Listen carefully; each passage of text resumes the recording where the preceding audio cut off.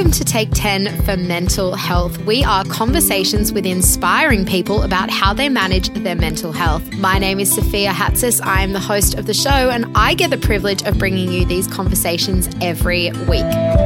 We speak to people from all walks of life, like Gotcha for Life founder Gus Worland. Don't be afraid to be vulnerable. I truly believe that vulnerability is a new way to lead. There's stuff that we do that is good, and there's stuff that we just don't know what we're doing. It's nothing wrong with being human and explaining that to the people that you love. Episodes drop on Monday, so make sure you're subscribed and you're the first to know when they're available.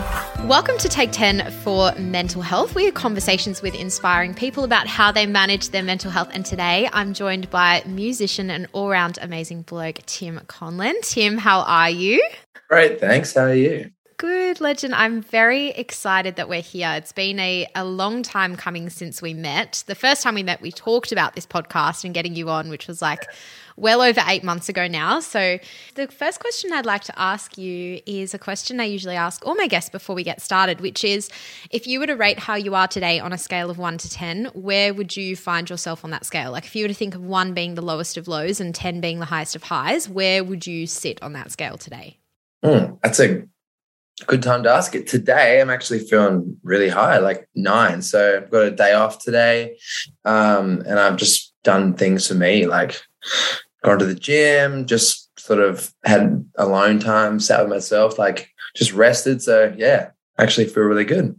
Beautiful. And we're going to talk a little bit about some of your routines around your mental health, because I know that you're a regular meditator, and I want to talk to you a little bit about that. But first, we're going to go kind of all the way back to the start. You're a Northern Beaches boy through and through, and you've got a very big family, 4 sisters, if I'm correct. So can you tell me a little bit about what your childhood was like growing up? Do you have like pleasant memories from when you were a kid, or was it all really kind of chaotic? To be honest, like I'm one of those people that I don't remember a lot of my childhood, but I do remember it being, like somewhat busy, like, 4 sisters, mum and dad, like a busy household all the time. And chaotic's a good word, like a lot going on for sure. But I do remember, a lot of love and a lot of, family, extended family also. And just, sort of like you said, chaotic, I guess, but in a good way. Something that you've mentioned before was you've developed over time this sense that if people discovered the real Tim, they would leave. And can you tell me where that came from? Like what sparked that sense in you? Yeah, it's a good point because, as I said, I'm one of those people I know you hear of so many people that have had these obvious, traumatic events in childhoods and these chaotic home lives, and then it makes sense as to why they might have developed these demons along the way. But I can't honestly say that was me, but it is like you said, somewhere along the line, these feelings, not feeling good enough, or the lower self-worth, they did develop. And I guess with different therapists along the way, we try to work out why that was. But it's a funny one, isn't it? As I said, because I can't really pinpoint why those feelings came about, but they did. And as I got older, it's like what you said then, I would always worry that if people knew the real me, they were going to leave. And, that became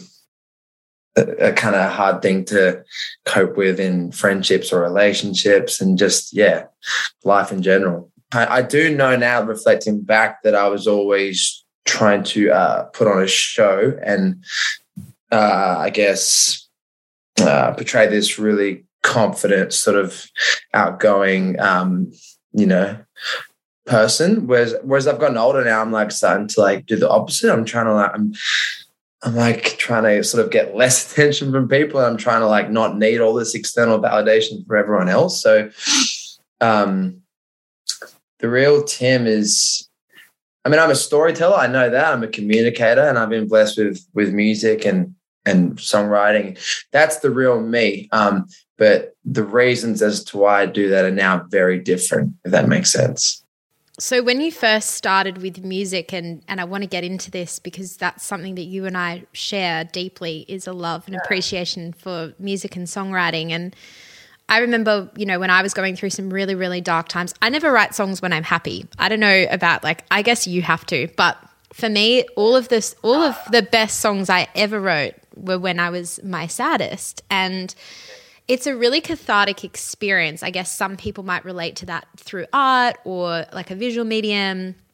Whereas for me, and I'm assuming by extension you, we kind of had this ability to articulate through music what we were going through inside. So when you talk about that performativeness and a change in validation, what attracted you to wanting to be a musician? Because you've been on the X Factor and The Voice, and now it's your job, like it's what you do. Like, what was it that drew you to music? So I guess subconsciously when I was younger, it was a place that I could just feel and express.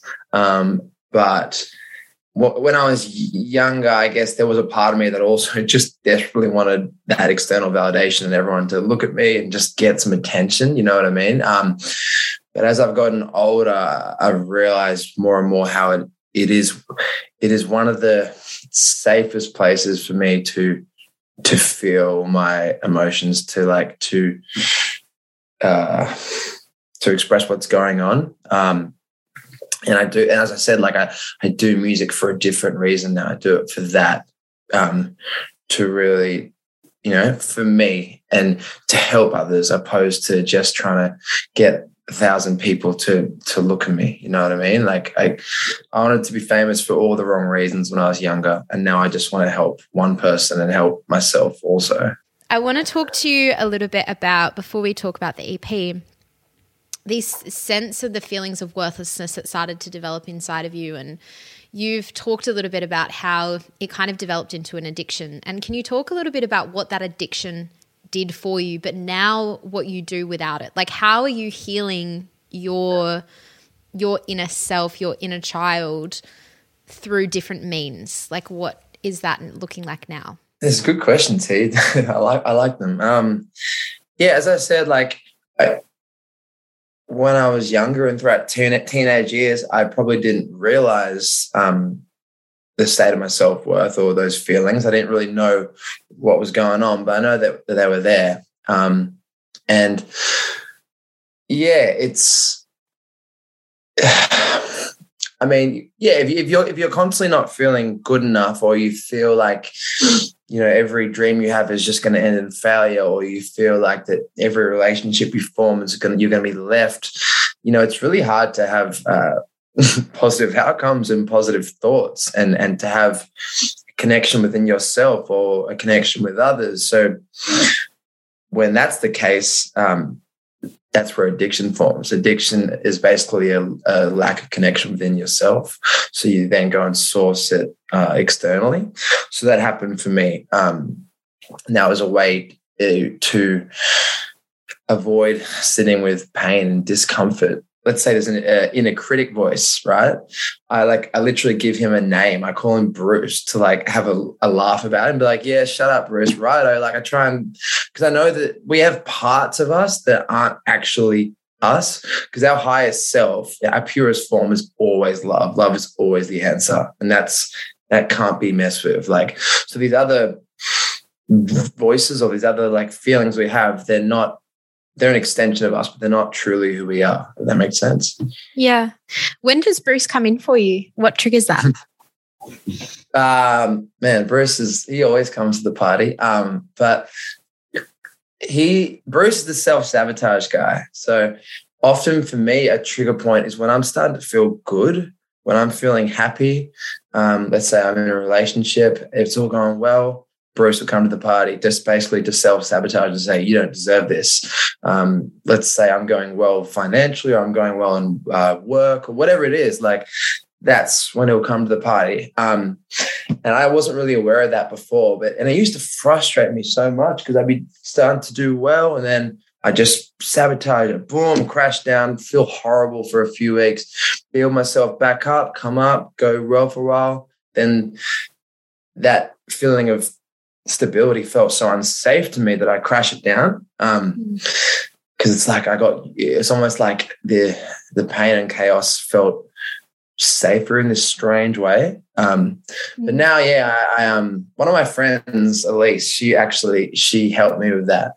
And she runs like this thing called Breathless, which is like breath work and ice baths. And she sort of was the one that suggested to me, give it a name, like have some fun with it. And now we just like, if that voice comes up, I literally like, like, shut up, Rose, whatever. And I can sort of laugh at it a bit and separate and realize that, okay, he's a part of me, but he isn't me. I feel exactly the same. You know, when things are going really well in my life, objectively, and I'm feeling them, I'm like, whoa, do I deserve this? Like, do I deserve this kind of happiness and relief and prosperity and contentment? Like, and then you just go, okay, well, something's got to go wrong because it always goes wrong. So like, I may as well fuck it up before it has a chance to get fucked up for me. I hear you. I hear you and see you so much. And like, I just completely relate to that. And in a way, when I explained that same thing to my therapist, I was sort of like, it made me angry. And I'm like, I just don't understand why. And then she sort of told me it's like, in a weird way, that little part of you, that little boy or that little girl is actually like trying to keep you safe in this weird way, because it's like, you know what, like we've had this before when we were younger and you got really hurt, so I can see this, that might happen for you again, so I'm just going to crush it now so it doesn't happen, and then I'm going to keep you safe. It's weird, you know, but it's like it makes sense. That's why it's like, rather than getting angry at that part, is trying to like give it love. And that's literally where the whole idea of the boy and the devil came from, because it's like making friends with that devil and like, you know, realizing that he's just trying to protect you and he's a friend, not foe, you know. And I said like that he's had a shield the whole time, not a sword, you know what I mean? But yeah. And it's a really beautiful analogy, and this speaks as well to your growth as well in your music, because your EP is super vulnerable, and your single Good Enough, there's a line that I want to talk to you about if you don't mind. It said, I didn't think I'd make it to 25. Most days I just try to survive. And I'm sure many people will be able to relate to that line because it's very poignant. And I wanted to ask you, how did you emerge from that darkness? Because that kind of line can only come from a place of someone who's experienced depression, I'm assuming. How did you come out of that, and what was that time like for you? Yeah. So that line basically, it just came from the idea of like what, like in the younger years and teenage years and, you know, early 20s to, I don't know, mid-20s, like I was just sort of thinking like, if this is my life and this is the future, I'm like, how is this is just not gonna, this isn't gonna work for me. This is not gonna last. Like that's shifted for me, and I'm so grateful that it has. And, you know, and I really feel for others who feel that way or have felt that way. But I guess two things for me which shifted that was talking to other people who have felt it too, realizing that I'm not broken and I'm not like, I don't need to be fixed, and that these feelings I have aren't just mine. There are so many people in the world. Actually, I'll give you 3 ways. Hearing other people's story, like hearing people like Russell Brand, like people I look up to, and seeing just where they have been to where they are now, like realizing that no, it can be done. And the third thing is just, like once I really started to realize, you know what, these feelings, these voices, these parts, they're not me, they're not my own. They're, as we spoke about before, they're an extension of something that's happened in the past. They're a different part. They're not the true self. And once I started to like believe that, it changed it, you know. So on that note, I wanted to ask you, what do you hope people learn from your story? Just that they're not alone. Like I remember when I wrote this EP, before I wrote it, even I thought, one day when I release it, I'm going to have all the answers. I'm going to tell people this is what I did to fix me. And I fixed it all. I'm feeling like this now and I've worked it all out. But it's like, no, I want people to know that I haven't worked it out. I don't know. Like, I don't know the answers. I just know that it's okay to feel these things from time to time, and I'm not alone, and that these feelings are not the true self that we spoke about, and that we can take life one day at a time, and that everything passes, good and bad. And so in those dark moments, you just feel like it's never going to pass, but it does. And even when something's amazing, as amazing it is, that passes too. So if we can just remember that, that can change a lot. I want to talk to you a little bit about Sammy, because she has just lit you up, which is so beautiful to see, and it makes me so happy for you. How has she supported your healing, and how has she kind of allowed you to be your authentic self? Yeah, I love her. And I guess she's loved parts of myself, which I didn't necessarily once believe were lovable, so she's seen all the different layers of me, I guess, and she's still here. So that is very healing within itself, and sometimes relationships can bring up certain things, but I think the right person will hang around to help you clean those things up, and vice versa. The last question that I will ask you, I am really aware that we're running out of time, is around gratitude. And I want to ask you, and I think I probably know the answer to this question, but what are you grateful for today, Tim Conlon? What am I grateful for today? The relationships I've formed, through my partner, my friends, my family,